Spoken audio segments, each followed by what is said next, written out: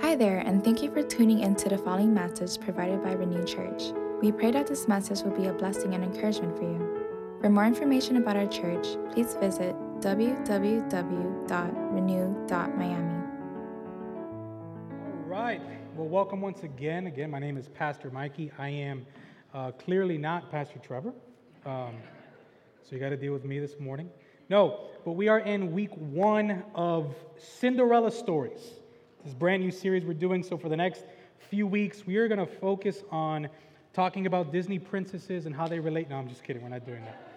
We're not doing that. That's not what Cinderella Stories is about. Cinderella Stories are just these underdog stories, these comeback stories, right? Look at the Miami Heat. That's it. Come on. 8 seed, gonna beat Boston in 4, and gonna beat Denver in 5. It's an underdog story, right? The Florida Panthers. Underdog story. 8 seed. It's crazy how the Heat and the Panthers have literally had the same storylines. Is this arguably the greatest South Florida postseason of all time? What are you talking about? Boo. No, so underdog stories, comeback stories, that's going to be the focus of this series, and we're going to get it off, man. But first, I think I want to settle something pretty serious. Is anybody in here a Spider-Man fan? Just raise it with my hand. Spider-Man. Okay, cool. Yeah, we got some Spidey fans. Okay. Well, let's settle something. Toby, Andrew, or Tom?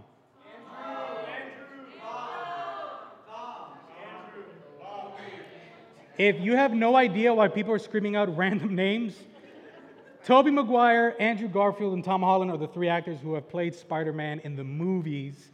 And you heard the name. The right answer to that question, ladies and gentlemen, is Tom Holland. Okay? 100%. Tom Holland. It's the most comic book accurate version of Spider-Man. Let's be real. Tobey Maguire, painfully awkward, right?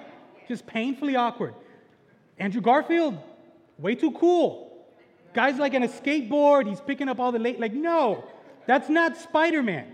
Tom, he's got that good mix of he's geeky, but he's also charismatic. It's just believable. I think Tom is the most comic book accurate version of Spider-Man. You can debate me after service if you disagree and humbly lose. Okay? But I love those movies. I love the Tom Holland Spider-Man movies, especially Spider-Man Homecoming. If you haven't seen it, man, it's a great movie. Man, there's that scene with Michael Keaton when he's in the car and he realizes that Peter Parker is Spider-Man. It's unbelievable. Watch the movie, okay? Watch the movie. But one of the things I like about that movie is that throughout the whole movie, there's this mentor-mentee relationship between Spider-Man, Peter Parker, and Iron Man, Tony Stark. And Peter, he's starting off his superhero career, and he's just got a hoodie and some goggles on, right? So Tony Stark comes in, he upgrades his suit, right? It's got tech, and it just gives him so much more capabilities and more potential, and he can just do so much more. But you see this this battle in the movie where Peter's just not ready. He's a kid. He's immature. He's screwing it up. He's kind of selfish. He's not acting the way he needs to act. He's not acting like he should be in the suit, right? And so it gets to a point where Tony sees this and he takes the suit away from him in the movie. And it's this this pivotal moment where it's okay, kid, you say you want to be Spider-Man. Great. Well, you're not doing anything that Spider-Man has to do. You got to be selfless, right? You got to make sure that your character is there. You got to be wise. You can't just do whatever you want, or you can't just do this the way you want. You got to be ready. You got to know what's going to be required of you. And then Peter Parker kind of has this underdog story. He's down and out. He doesn't know what to do. His suit is gone. He's trying to figure out whether he wants to do this or not. He kind of starts living high school life, right? Dating and stuff like that. But in this process, there's this cool character arc where he humbles himself. He's down and out, but in that process, he was trying to figure it out. And he was seeking man, okay, what do I need to be Spider-Man? And in that process, he began to mature. He began to realize, wait a second, this is bigger than myself. Wait a second, this is going to require sacrifice. Wait a second, I can't try to do it all. There's going to be something specific required of me. And what happens? He saves the day at the end of the movie. He does it the right way, and he gets the suit back. But he got the suit back because he understood what he was signing up for to be Spider-Man. There was this crossroads. He could say, yep, I know the sacrifice, I know what it's going to take, or, nah, this is too much. I don't think I want to do this. And so why am I talking about this? Well, we're going to do this service. We're going to pray for Spider-Man powers. No, I'm just kidding. No, we're not going to do that. What we're going to do is we're going to get into the book of Acts, and just to give you some background as to what's going on in the book of Acts, this is the early church, literally like the beginning of the church, and Jesus, he just rode out, right? He was crucified, buried, resurrected, hung out with the disciples a little bit, and then he went back up to be with the Father. And the disciples, they're in this spot where it's kind of tense. Like, they could die for professing Jesus, right? And Jesus just left. Like, the guy that they've been following for 3 years, they thought he was dead. He comes back. Like, imagine the emotional roller coaster they're on. And then he's like, yeah, and I'm leaving again, right? And they're like, but what do we do? Like, our heads are wanted. You're not here. We want to do this, but we have no idea what to do. So it's this super duper tense moment, right? They want to follow Jesus. They want the purpose. They want the mission, but Jesus left and they're wanted. It doesn't look good, right? It's kind of an underdog story. And so we're going to get into these passages, but one thing I like to encourage people to do is when we're reading New Testament narrative and stuff like that, it's good to almost read it like you're reading a novel, right? Like when you read Narnia or Lord of the Rings, you're putting yourself into that world, right? Like you're not just reading words just to read them, but like you're picturing the context and the background and these characters. So as we read these passages, try to put yourself in here and see what's going on. Let's get into it. Acts 2, verse 1. When the day of Pentecost arrived, they were all together in one place. These are the disciples. And suddenly there came from heaven a sound like a mighty rushing wind, and it filled the entire house where they were sitting. And divided tongues as of fire appeared to them and rested on each one of them. And they were all filled with the Holy Spirit and began to speak in other tongues as the Spirit gave them utterance. Now, there dwelling in Jerusalem were Jews, devout men from every nation under heaven, and at this sound the multitude came together, and they were bewildered because each one was hearing them speak in their own language. Let's unpack this. There's a lot of weird stuff happening in this passage. The disciples are there. They're chilling. They're trying to figure out what in the world is going on. And out of the blue, God's like, Holy Spirit, over. Holy Spirit's like, yes, Father God, you're on. Boom! Holy Spirit comes into the scene. These guys are in a room. Imagine you're in the room, right? You're having a debate about Spider-Man. And tongues of fire are in your face. That is weird. You're freaking out. Like, you're just there, and then all of a sudden, whoosh, right? Peter's like looking around like, what is happening? What is going on? And then not only that, these tongues of fire, it goes inside of you, and then you start speaking in other languages. And then to make it even weirder, thousands of Jews, the people who thought it was a good idea to crucify Jesus, are around you, and they're like, what are you doing? Put yourself here. How weird, how strange could this situation be? It even says in the passage that the people there thought that they were drunk. You know, God and Jesus are just cracking up at that. They're like, they think they're drunk. But this moment, this very bizarre, strange moment, this is the moment that the disciples received their suit. What do I mean by that? Okay, you want to follow Jesus. You guys want to do this Christian thing. You want to do it, right? You want to be, as they said in the early church, they called them followers of the way, which I think just sounds super dope. You want to do this, right? Well, here's the Spirit that Jesus promised. What are you going to do? You want to do this. You're down and out. You don't know what's going on. Okay, I sent the Spirit down. What are you going to do with that? And you're surrounded. You're surrounded by people who put Jesus on a cross. And you want to do this thing. What are you going to do? And here's the thing. Jesus made it very clear what they were to do. Before Jesus left, these were his orders in Matthew 28:19. It says this, "Go therefore and make disciples of all nations, baptizing them in the name of the Father and of the Son and of the Holy Spirit, teaching them to observe all that I have commanded you. And behold, I am with you always to the end of the age." So they were seeking Jesus. The Spirit comes. Now are you going to fulfill the mission?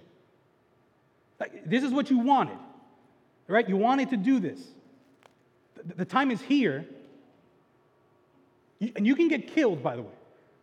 You're surrounded by, you're outnumbered. There's thousands of Jews around you. There's 11 of you guys.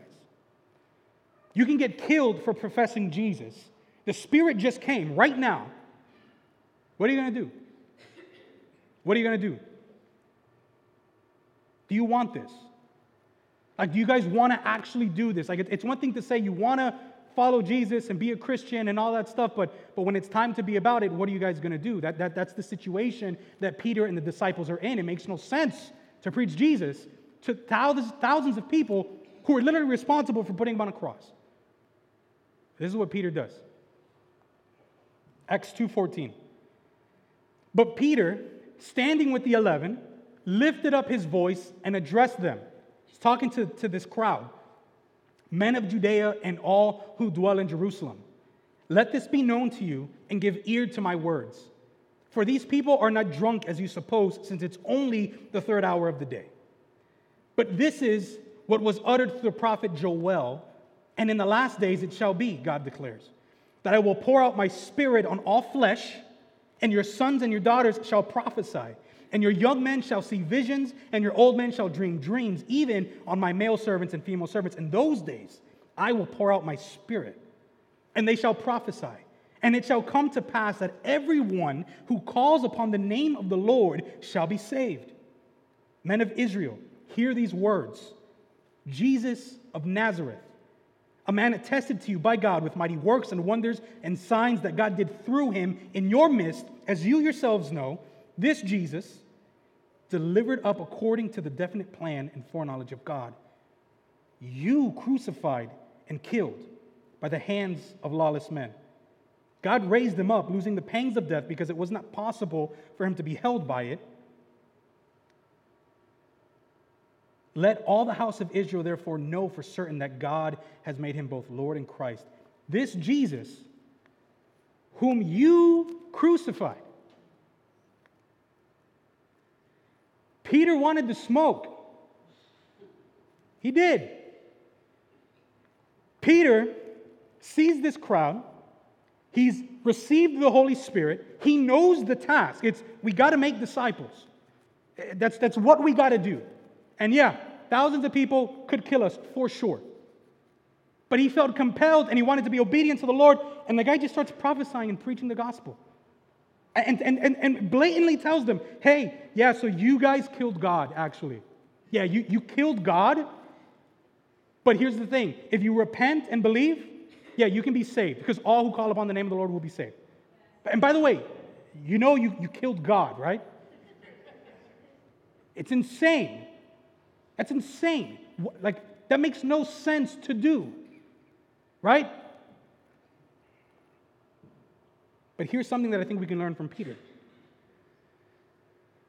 Peter wanted to please God more than man. Peter wanted to please God more than man. How easy would it have been, and logical, to be like, yeah, bro, I ain't doing that. Thousands? And you want me to tell them what they did and how they can, how they need to be forgiven and all that stuff? Yeah, God, no. Could have done that. Logically, that might make sense. But he wasn't worried about what people thought. Peter wasn't worried about protecting his reputation or trying to appease other people for superficial reasons. Well, I don't want them to think I'm weird, or God, I kind of don't want to die either. No. Peter wanted to please God more than man. So God, okay, this is what you want me to do. Okay, all right, God, I don't like it. I think it's kind of weird. I'm terrified. But if that's what you say, okay, I want to please you more than I'm pleasing man. So what did he do? He stepped out in faith. He trusted the Spirit. He did the courageous thing. And here's what happened. Verse 37. Now when they heard this, the multitude, they were cut to the heart and said to Peter and the rest of the apostles, "Brothers, what shall we do?" And Peter said to them, "Repent and be baptized, every one of you, in the name of Jesus Christ for the forgiveness of your sins, and you will receive the gift of the Holy Spirit. Amen. For the promise is for you and your children and for all who are far off, everyone whom the Lord our God calls to himself." And with many other words, he bore witness and continued to exhort them, saying, "Save yourselves from this crooked generation." So those who received his word were baptized, and there were added that day about 3,000 souls.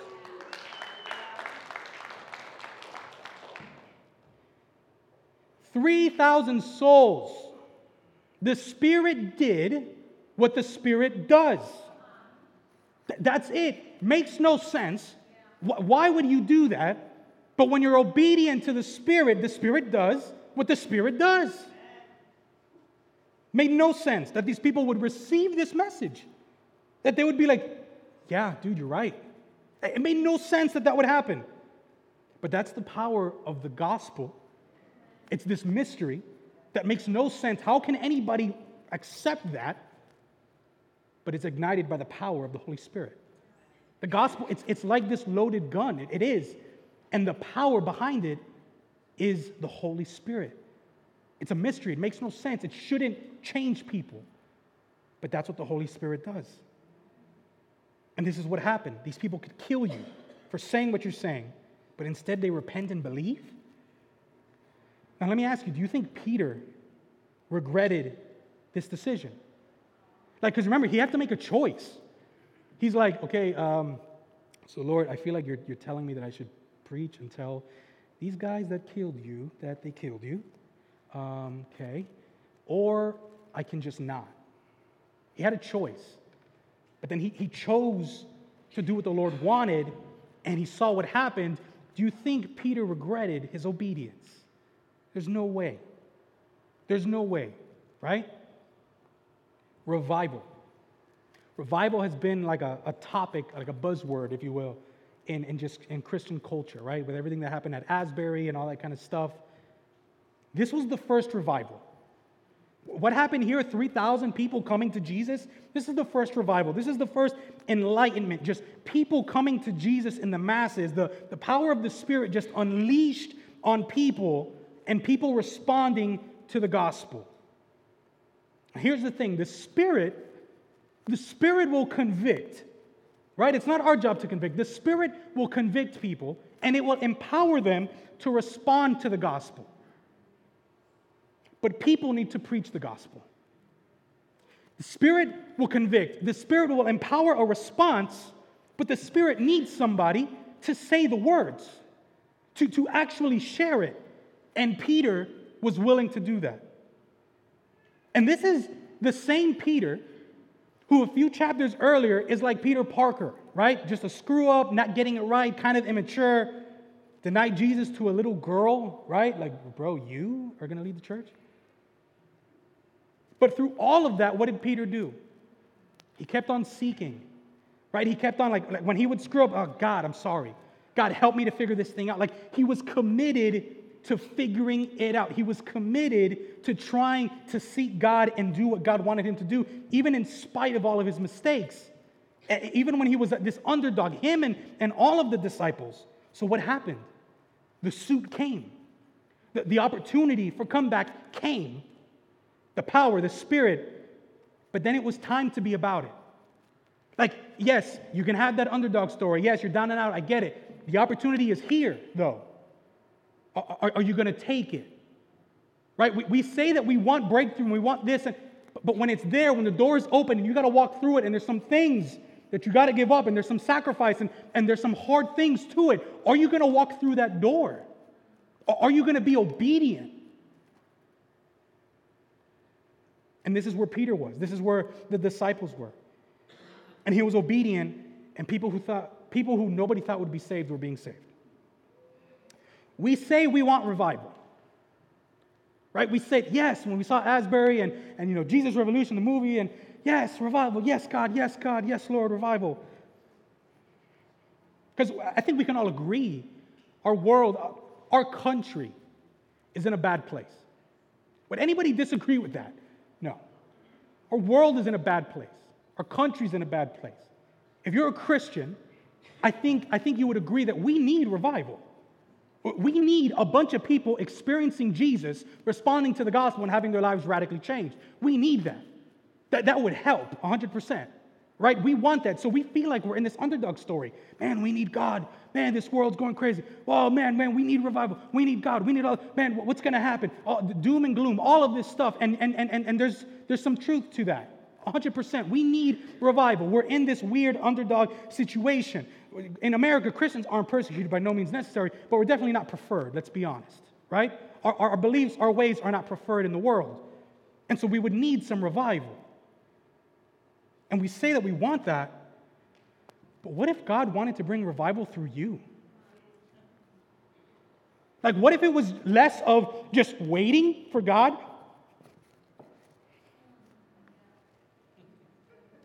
I want revival. And what if God wanted to do something through you? What if He wanted you to stand out in faith and obedience and do something? We got to ask ourselves, yes, the world's in a bad place, we need revival. But are we ready to be obedient? Yes, the Spirit brought 3,000 people, but guess what? Peter said, God, I'll be used. God, use me. I'll do the thing, yeah. And God used Peter, and 3,000 people came. So are we willing? Are we seeking the Lord? Are we ready to be obedient? Do we want to please God more than man? Ask yourselves. Don't just hear the words I'm saying, but really ask yourself, do you want to please God more than you want to please man? Do you want to please God more than you want to please yourself?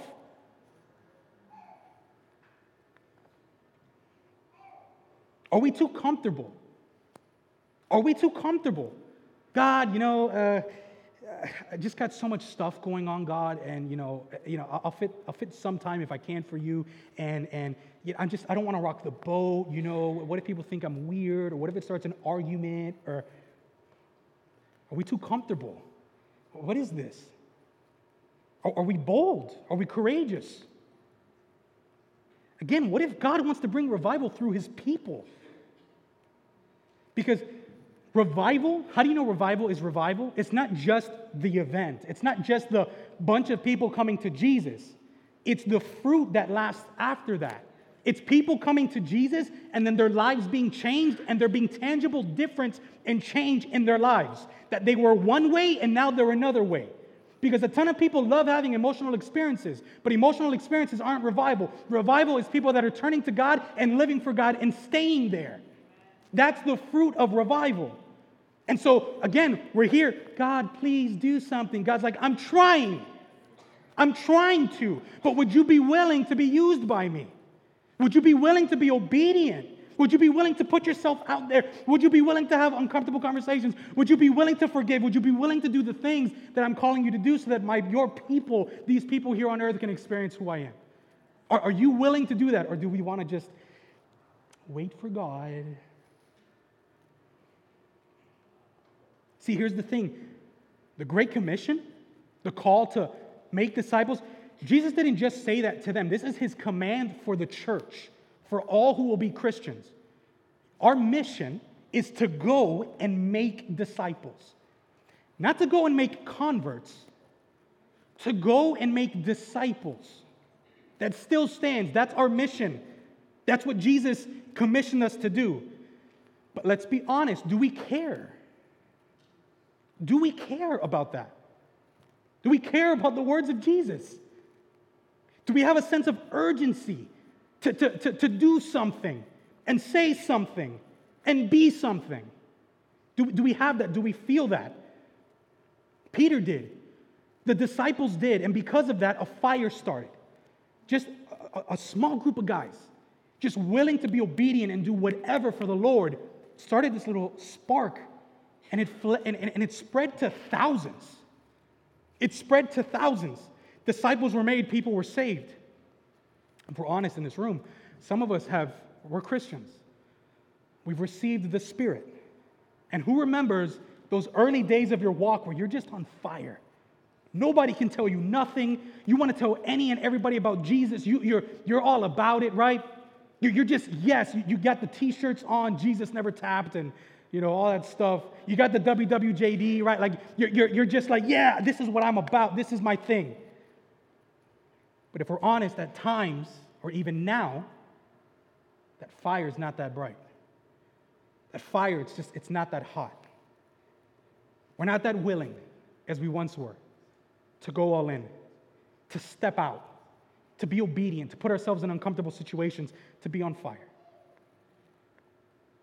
And so what's the challenge? The challenge is that we still have a job to do as the church. We've got to make disciples.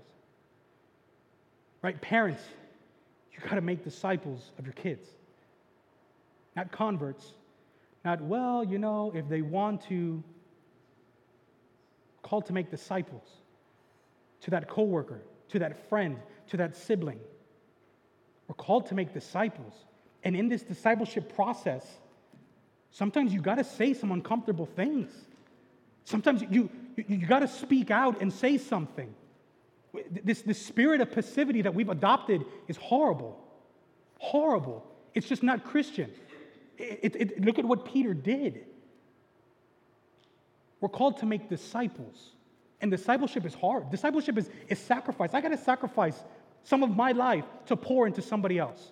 And to keep them accountable. And to love on them. And to care for them. And to be gracious with them. And to walk with them. And to guide them. That's our job. That's what we're called to do. It's not an option. But how do we do this? How do we get this fire started? How do we continue to do this and make sure the fire is stayed? Look at what the early church did. After this amazing revival, this is what they did to keep that fire. Acts 2:42. And they devoted themselves to the apostles' teaching and the fellowship, to the breaking of bread and the prayers. And all came upon every soul, and many wonders and signs were being done through the apostles. All who believed were together and had all things in common. And they were selling their possessions and belongings and distributing the proceeds to all as any had need. We argue about whether we should give 10%. These people would have laughed in our faces. They gave everything. That's another sermon for another day. And day by day, attending the temple together and breaking bread in their homes, they received their food with glad and generous hearts, praising God and having favor with all the people. And the Lord added to their number day by day those who were being saved. So what's the resolution? How do we do this? See, these new converts, and even the apostles, they didn't just add Christianity to their already busy lives. It wasn't like a supplement that they just put in there, let me see if I can fit this in. No, they devoted themselves to their Christian experience. It wasn't just this thing that they added. It was, no, this is my life. I'm a Christian, and I'm going to devote myself to the things of God and stay with the people of God and grow in the things of God. Not, if I have time. No, this was the thing. This was their life, and they gave everything for it. And so here we are. And are we willing to devote ourselves to our Christian experience? Because here's a hard pill to swallow. And I say it because I love you. The gospel should change your priorities. The gospel should change your priorities. If you're a Christian who's responded to the gospel, there's no way that your priorities and your outlook and the things that you put value on can stay the same. There's just no way. There's just no way. What do we prioritize? Like, seriously, I'm asking you, what do we prioritize? Think about that for yourself. What do you prioritize? Are we making room for God?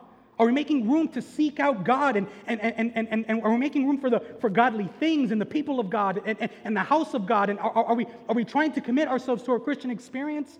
Or are we just trying to fit it in if it fits? You see, the early church, they were about this because They understood what was at hand. They were willing to give everything, sacrifice everything, because they knew what was at hand. And what was at hand? Salvation. It says life and death.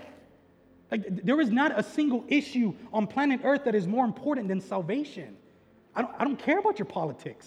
The most important issue in the world is salvation and how people need to know Jesus and come to Jesus and respond to the gospel and give everything for him. They understood that. They were serious about it. That's the heart of Christianity. This is how this movement started. Here's another tough pill. When you realize your need for salvation, it's impossible to not care about everyone else's. When you realize your need for salvation, it's impossible to not care about everyone else's, because you understand what this is and what you've been saved from and how ignorant we've been and how rebellious we are and how gracious God is in spite of that. God, forgive us if we don't care about other people's salvation. And here's the thing, it wasn't all rainbows and butterflies. Like, as this thing spread, many people died. Like the apostles, many of them were brutally murdered, martyred for their faith. But they were willing because their priorities were changed. They understood that their sacrifice meant something. They understood the urgency of this mission, and if that's what it was calling them to do, then Lord, use me. God, I am not my own, but I am yours. Wherever you want me to go, that's where I'll go. Because I understand what's at hand. Salvation. And they knew that not everybody would receive it. They knew that. They knew that some would hate them. They knew that some would kill them. But they knew that some would be saved.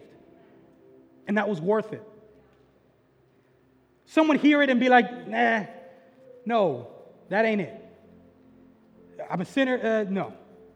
No, you're full of crap. You're an idiot.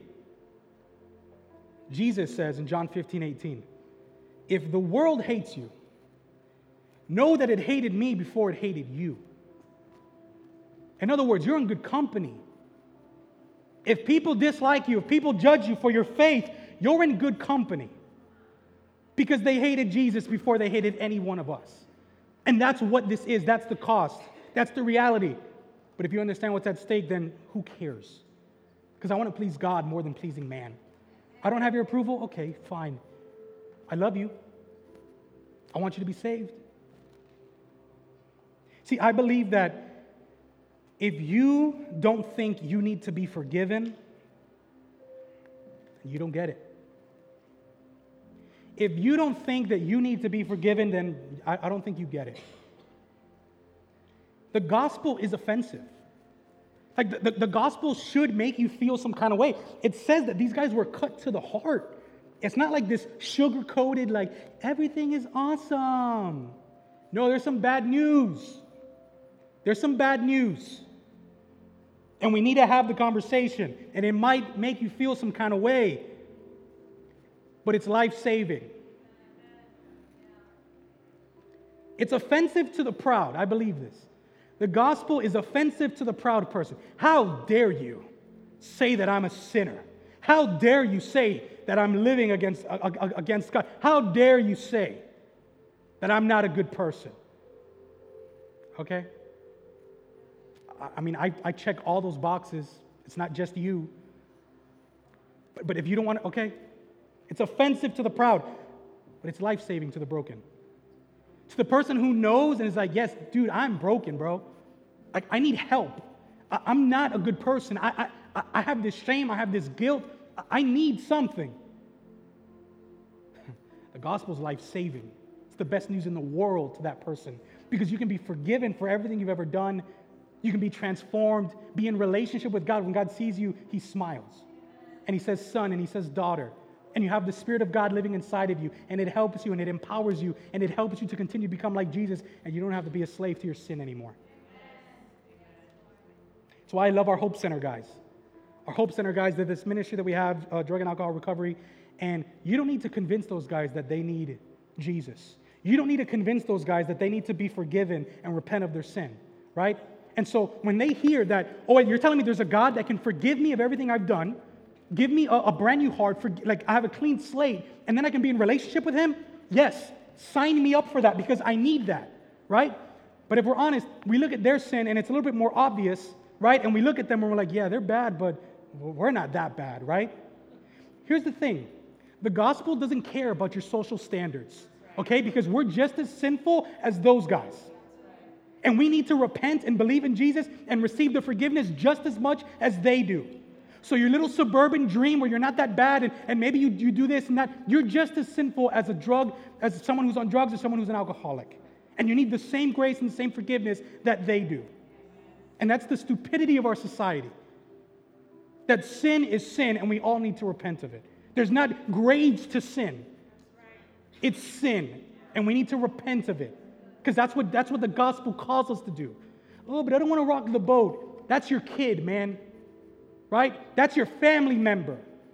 If not you, who's going to disciple them? Who's going to correct them? Who's going to share the uncomfortable truth? No, but what they're doing isn't that bad. Okay, see what this looks like 6 months from now. Are you just waiting on God? Or are you going to be obedient and do something?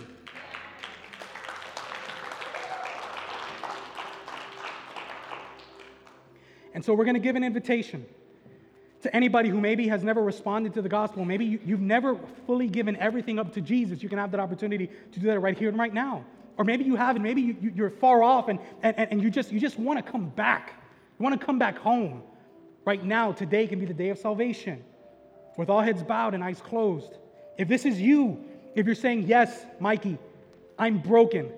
I'm full of shame. I'm full of guilt. Like, yes, I'm trying to do things in my own power. And yes, there's some things that I'm like, yeah, I know God doesn't want this from me, but I'm going to do it anyways. But you're coming to this point where you're like, yeah, my life isn't working out. Mikey, my life isn't working out. I'm trying to do what I want, and I'm not giving God everything. And if I'm honest with you, my life is not working out. And if you're ready to say, Jesus, I'm giving you everything. Jesus, I'm going to surrender it all. I'm going to trust you. I'm going to repent. I'm going to turn from my ways and agree with you. What you say is right, and what you say is wrong, and I'm going to follow that. If that's you, and you want to be forgiven and restored and have the Holy Spirit living inside of you, with all heads bowed and eyes closed, would you just boldly, in the spirit of a Christian, lift your hand right where you are? Amen. I see your hand. Amen. Amen. I see your hand. Amen. Amen. Amen. Amen. Praise the Lord. Amen. Come on now. Come on. We're going to pray a prayer. We can all pray it together. It's not the words that save you. It's the heart. It's the decision that you're making inside. And it goes like this. Dear Heavenly Father, I thank you for sending your son Jesus to die for my sin. I know that I'm against you. I know that I'm a sinner. And I need your grace. I need your forgiveness. God, I agree with you. What you say goes. Give me the strength to turn from my sinful ways.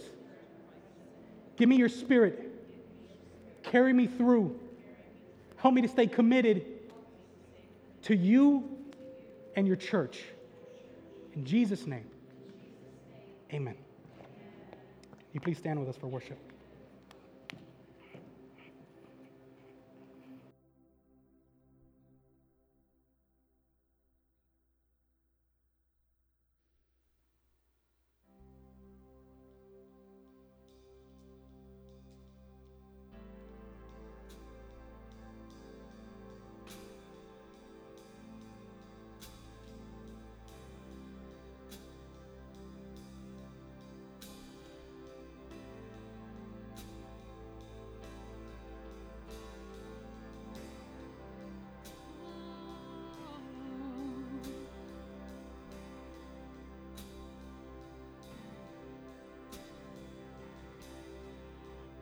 Tried so hard to see it.